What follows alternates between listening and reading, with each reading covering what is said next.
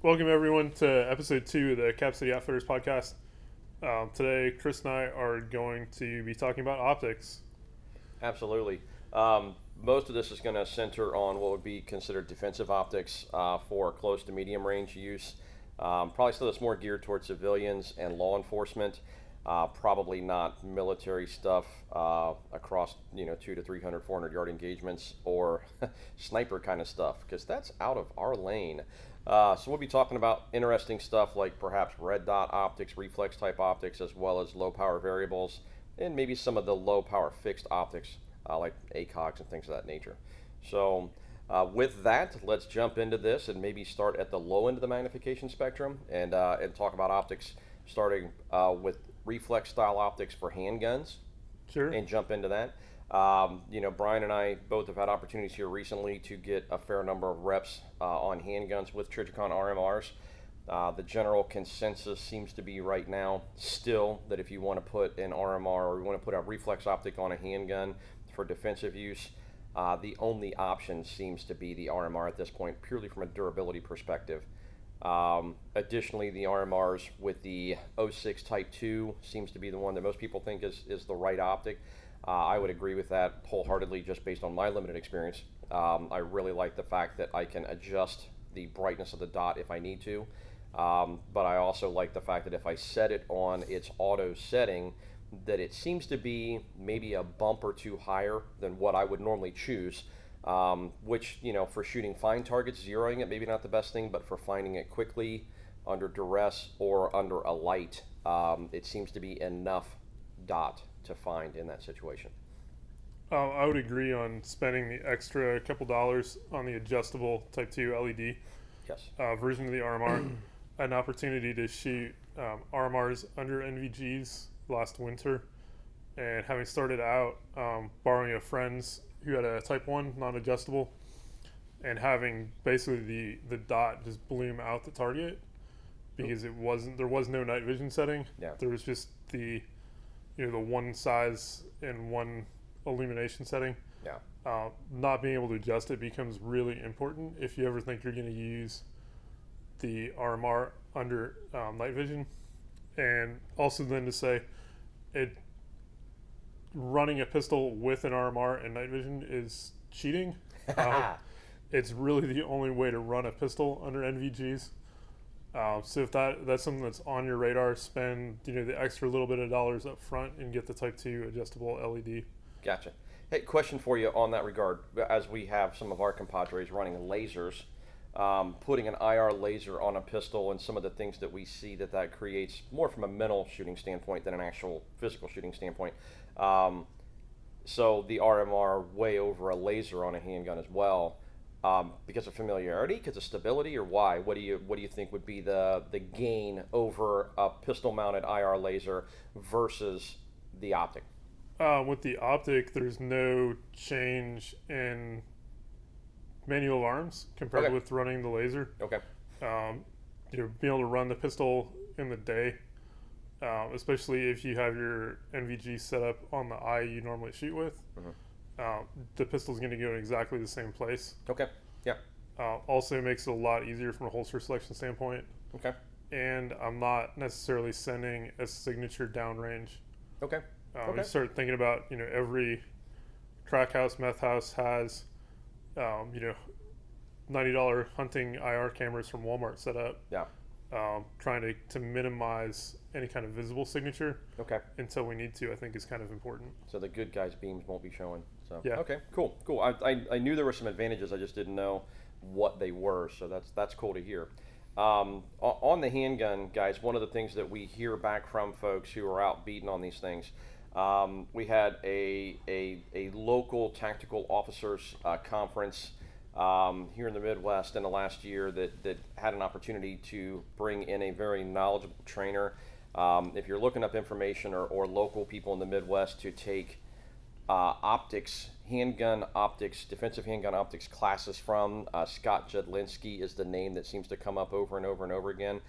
This is not a plug for Scott. I don't know Scott personally. I only know his reputation. But I know that in a couple of training opportunities where some of our local tactical guys have gone and taken classes, Folks out there running optics other than Trijicon RMRs are having problems, whether it's maintaining zero, broken optics, battery life, visibility, just different things like that. I know that the Delta Point is very popular. We have a friend of the business here who's really a Delta Point fan, but his comment was, because of where he sits in the industry and how visible he is that if I break one, they just give me another one. And that's great, but I'd rather not have to use that warranty. I know Trijicon does the same thing. If you break one, they'll give you another one. Having said that, it is a consumable item. Understand that if you beat on it, if you rack the gun with the optic, whether it's on clothing or car doors or whatever, you're probably going to tear it up. So understand that $600 Trijicon RMR is going to have a lifespan, and at some point you're probably going to break it. And at some point, Trijicon may say, yeah, that's enough, you got to buy the next one. I don't know. Don't know how that works. Haven't been that far down that road. But man, is the thing durable. And that lends one other concept to the optic that's not necessarily glass related, but size related. We talked about this in the last podcast. Catching that optic on stuff to run the gun, especially one-handed, is just phenomenal. So I'll leave that alone. Yeah. To now transition over to rifles. One thing, especially new rifle shooters, I think still kind of bring this mentality of, well, I need to master iron sights before I go to an optic. And maybe that was the case 20 years ago. Yeah. But today, I think our opinion is that put a red dot on the rifle, learn and master the use of the red dot, and then have an understanding of how iron sights work from a backup perspective. Yeah. But with the durability of modern red dot technology, our backup iron sights tend to get zeroed and then flipped down and basically forgotten about. Yeah, and I'm gonna go full wannabe Special Forces nerd guy here, and say, if you follow what the current guys out there on the pointing of the spear are doing, if you look at photographs of their gear, some other places out there like Loadout Room and stuff like that on a pretty regular basis will show, hey, this is, X group's, one of their operators' current loadouts from his last deployment and wherever is stand. And one of the things that's become real common is actually an absence of backup iron sights on guns. And that's for a couple of different reasons. I think it might have to do with laser designators, IR illuminators, things of that nature, like PEX and MALs and whatnot. But I think a big part of it is when you're running good quality optics more and more, which we just don't see significant failure rates on those optics. And if you're in a team environment, it's probably not such a big deal. And if your skill level is at that skill level, it's probably not such a big deal. You can probably continue to fight without that. Having said that, for civilians, you're probably going to be on your own, so your stuff better work. So whether you want backup iron sights or not, it's going to be a personal call. But I agree with Brian completely. If you're using a rifle professionally, you need to know how to use the rifle, how it's going to be equipped. And you should have iron sights on the gun, and you should know how to use them. But as a primary, I just think that's a way secondary thing at this point in time. We're probably going to get scalded for saying that, as neither one of us are combat arms veterans. And that's cool. Let the scalding begin. But I think if you look around in the world and see what's happening, that's a trend. Right, wrong, or indifferent, it's what's happening. Time will bear whether or not it's right. So, yeah. Yeah, one of the big combat multipliers with the red dot is that it allows us to focus most of our attention on the target and what the target's doing versus trying to keep 3 focal planes with the iron sights in perspective and keep our focus in the front sight. One of my instructors down at Tactical Response called a red dot turning one person into 4 from a combat efficiency perspective. It really, having an optic over irons really is a game changer. And it just makes it really simple to put the red dot where you want the bullets to go, pull the trigger, repeat as necessary. And we can get into fairly good durable optics for home defense training, starting at about the $200 mark. Absolutely. Yeah, I mean, we've got some local PDs running optics that we probably wouldn't have recommended 2 or 3 years ago, but they've been durable enough. So there are, like, that $200 price point kind of is the beginning. If you can afford to pony up and put $400, $500 into an Aimpoint Pro, an Aimpoint ACR, or preferably a Trijicon. The MROs seem to be really good optics at that $550 price point. From a size perspective, weight perspective, and the shape, I like the conical shape of the MRO. You can run it a little closer to your eye, and it occludes less of your vision in that position. I think it's price point dollars spent as a value conversation is every bit as good as the Aimpoint T2. I know that a lot of folks, are reporting less parallax issues with the T2, but I'm not looking at my Trijicon MRO as a 200-yard optic. I'm looking at it as a 50-yard and in solution, and likely a down the hallway solution. And at those kind of ranges for civilian law enforcement and for civilians, you're just not seeing parallax as a big part of that equation. Soldier on the battlefield trying to engage 200, 300, 400 meters, absolutely. Then parallax becomes an issue. At that point, you've got to find that dot in the center. For us, doing some of the training we've done around vehicles, barricades, structures, stuff like that, when that dot's not perfectly in the middle at the common distances, it's not a concern. Just not part of the conversation. So. Yeah, the other option for optics on an AR-15 tends to be the low power variable optic, or what most people would consider to be a traditional rifle scope. In that, we're kind of looking for something in the magnification range, like 1 to 4, 1 to 6, 1 to 8, probably on the top end. Yeah. I'm not aware, and I don't know if anybody's doing a true 1x or a close enough to true 1x and going beyond 8. I'm sure somebody's probably got a 10 out there. I wonder what the 1x looks like. With the low power variables, I think it is critical because there are some companies out there doing like a 1.5 to 5. I think Leupold does a 1.5 to 5. Mm-hmm. The 1.5 optic is just enough magnification to slow you down up close, to kind of make you work at resolving what's in front of you if you don't train with it a lot. If you train with that 1.5, and this is me speaking from experience, having run a 1.5 to 6 US optics for a long time, it works out to like 2 or maybe 0.3 of a second on a 3-second drill.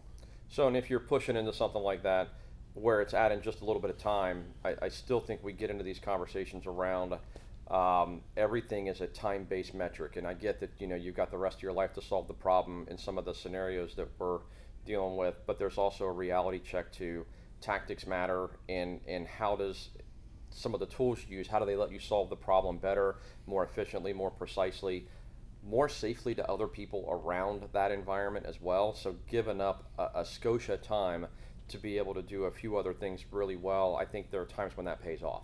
And the low power variable in that 1.5 range, if you train with it and you're giving up a little bit, you may be gaining more other places to make that little bit worth it. And then you can train into that little bit if you decide that's legitimately a concern for you.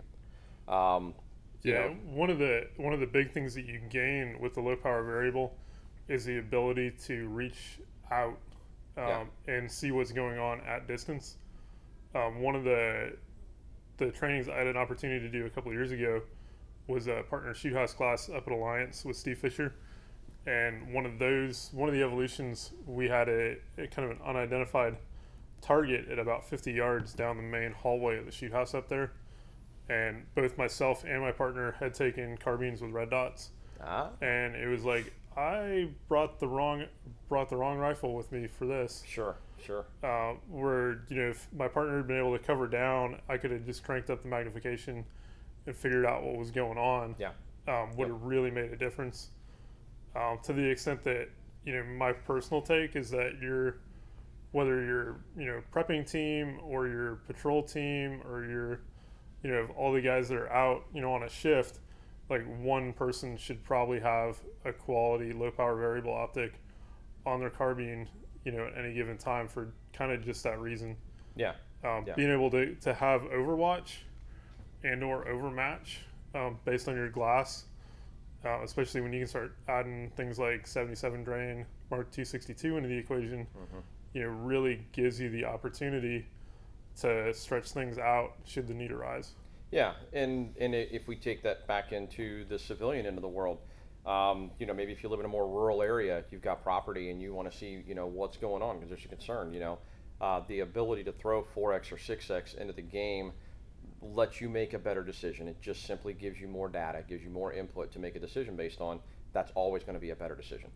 So, you know, law enforcement, same conversation. If you can set up and maybe get the rifle out because you've been told you need it and you can see what's going on from 60, 70 yards away, you know, through that picture window, through the windows in the house, whatever, maybe you can gain or glean some viable intel that maybe lets things settle down or maybe lets people know, hey, this is legitimately a bad situation. You know, good, it's just confirmation or not. So, yeah, and you know, we start looking at office buildings, schools, yeah, Walmart, big spaces. big spaces. You know, the need in an active shooter situation to take a 100 or even 150-yard shot inside, you know, is not out of the realm of possibility anymore. Yeah, definitely. Talking to some of the LEO guys that work in schools, you know, in Central Ohio, there are definitely some 100-yard hallways in some of these big places. So, you know, that a school resource officer or responding officer, that would give them a significant advantage to make sure that, you know, whether or not they need to take that shot. So, one of the things around low power variables, I'm old enough to remember low power variables that sucked.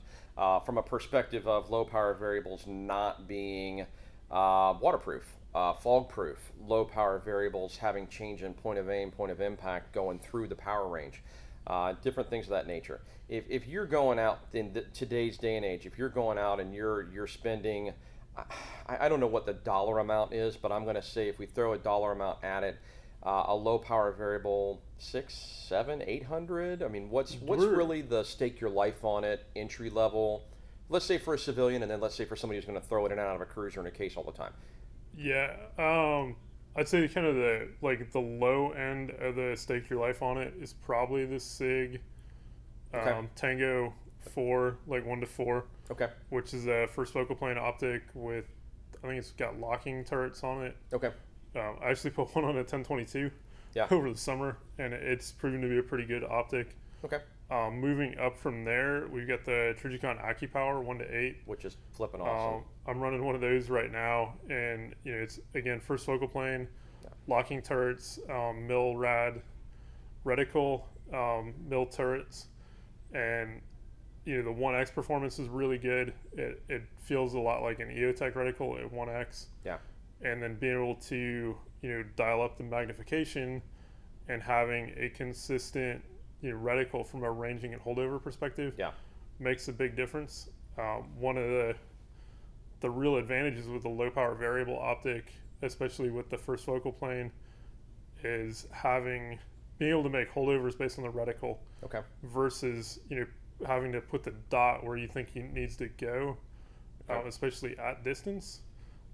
It gives you a little bit more flexibility with ammo and temperature and all that, because now I need to know, hey, you know, at this distance, I need to hold up 1 mil or Yeah. hold down 1 mil. Yeah. So I have an actual spot on the reticle to do that with when it comes time to make that precise shot. Yeah. You know, looking at quality levels, price point perspective, things of that nature, it seems that with just a couple of exceptions there are a couple rare beasts out there in front focal plane scopes that are indeed bargain scopes, but in general, if you push into a front focal plane, you're probably paying enough money to have something that's pretty durable. You know, the other thing about the Trijicon, that AccuPower specifically, good Lord, you could pound in barn spikes with it. Yes, it's a tank. Yes, you're adding weight, but it just, after playing around, you know, with the one in the shop and yours, you know, really interesting thing. Going out there in the world and look at some reviews from guys that are actually pushing them and running them. Man, what a neat optic. It's spendy, but wow, what a neat optic. Yeah, and I guess the other thing to talk about with low power variables is that as much as possible, we want to minimize the use of magnification. Everybody Yeah. buys one and then wants to run it at, you know, max power all the time, which is great when you're trying to reach out, you know, 400, 500, 600 yards. Sure. But you know, up close, as much as we can do at 1 or 2x, kind of it gives you a lot more situational awareness. It Yep. makes target acquisition a lot faster. Yep. Because we have a larger field of view. We're not trying to find the target through a straw. Yeah, and one of the things, if you talk to anybody, there are myriad and sundry stories of guys, going out west on their first big elk hunt, and they go buy their 300 Win Mag bolt gun, their mountain gun with the Kevlar stock, etc., and they put some monster 5 to 25 telescope on it, and they have it set at 25 without realizing it, and an elk stands up of a lifetime. Elk of a lifetime stands up 30 yards away, and all you see is hair. There's a little bit of a manual of arms like any other optic, that has electricity running through it. Same thing with the magnification. Check a button occasionally, make sure the thing's turned on, and then you should probably have a check that when you pick the gun up, make sure it's dialed down to its lowest magnification range so you can deal with that close threat immediately. And then if you have time to dial up some magnification, great, take the time to do that. But that's a training issue. So, like a lot of things. So. The other optic that I think we've seen prove to be very useful, at least in training, and I think real world too. Observing what other people are doing is the Trijicon, the 3 to 35 ACOG. Which one are you running? 3 to 30. The two. So Trijicon has, without getting too esoteric, Trijicon does some micro ACOGs that are like 1.5 mag. They do the 3 power, the 3.5, and the 4X, and they do a larger, like a 5.5. The 3 by 30 and the 3.5 by 35 are extremely user-friendly optics. Those of you that have been in the military and had an opportunity to use the 4 power ACOGs are aware how critical eye relief can be. They can be a little bit tweaky from odd positions and stuff like that, trying to find the right place in the eye box.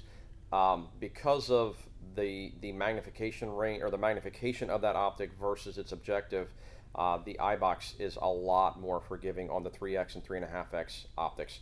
You see a lot of competition shooters doing multi-gun using the 3.5 by 35 for that reason, because dumb positions just don't matter. It's a lot bigger optic than the 3 by 30. So the 3 by 30 still gives you that very, very forgiving eye box. You can be nose to charging handle 1.5 inches off of the optic, or you can be back 4 inches. I know that with the 3 to 30, we've done stuff where we've been supine on your back, muzzle between your knees, and the gun stretched out on the sling, and the optic's a foot away from me, and it's 75 to 100 yards. If the little green donut of death is on that plate or on that target, that's where the bullet's going to go. So it's very parallax forgiving as well in that regard. The 4 powers, the 4 by 32s, way, way, way less forgiving. So if you're looking at that, jumping into the ACOG is a differential to the 1 to 4. The low power 1 to 4, 1 to 6, 1 to 8 at its lowest power, I think, is probably faster. Until you get some reps on the ACOG and learn how to use the bend and aiming concept end of it. The ACOG is an awesome optic, but it does require some train up. It requires getting to know her a little bit. One of the cheats, one of our reps that we used to deal with, I had gone to a Trijicon class, and one of the things they do is they actually throw tape, or they occlude the optic so that you can't see through it. So your primary eye is forced to look at the reticle, your weak side or offside eye is forced to look at the target, your brain puts them together. It works pretty well, it gets pretty quick, but it still allows you 3X for a little more precision placement or a little bit of distance work with the reticle. Within the ACOG, the different reticles, really like the donut dot reticle, or the horseshoe dot, I think is what Trijicon calls it. The horseshoe dot's great for up close and still lets you do work out through 300 yards pretty handy. I know guys shoot them out further than that. I'm not that good, and I don't have the place to do it. So the couple times I've tried, it's worked out okay, but I don't have enough time doing legit long range stuff to speak on that. So, but yeah, I love my 3X ACOG. I love it. Last thing we will talk about is optics and warranties, and kind of how all that works out. Warranties, some companies kind of are known for having great, warranty service and lifetime service, and if you call them up and they fix it, which is outstanding. But something to keep in mind, if this thing has to perform on a given day, that warranty is great if it's transferable to next of kin. Yeah, absolutely. And that applies to a whole lot of other things in this conversation. There are knife makers with great warranties. There are gun makers with great warranties. Right here in Ohio, there are gun makers with great warranties. But yeah, transferable next to kin doesn't do you any good on the worst day. So yeah, we won't name names, but you know who they are. If you want to know who the names are and you don't, stop in the shop. We'll share. Yeah, just optics are definitely a buy once, cry once kind of conversation, and they, with the right mount and the right optic, are definitely transferable between weapon systems. Yes. Yes. I think low power variables maybe make that easier to do. Yeah. Because we got turrets, and with a return to zero mount, quick release mount, Yeah. we can move the optic from rifle to rifle. We just change the settings. Yeah. On the scope, and then shoot a group to confirm, but it makes it easy to spend good money once on an optic and then have it be able to work on multiple platforms. Absolutely. And there's always going to be a latest and greatest, with optics. There's always going to be the next coolest new thing. But in general, if you buy a good piece of glass, I own numerous optics that I've had for longer than the rifle I'm running right now, where I grab a new gun, a new caliber, a new whatever, and go, hey, well, let's slap this on here because I really like this and it's held up well. It's very transferable. Absolutely. Yep, that's all we got. Thanks for tuning in, guys. Yeah, stop by and see us. We keep a number of these different optics in the store, so if you want to look through them, we can put them up on a gun, get you an idea of what they feel like. Yep, stop in and see us. We'll see you soon. Thank you.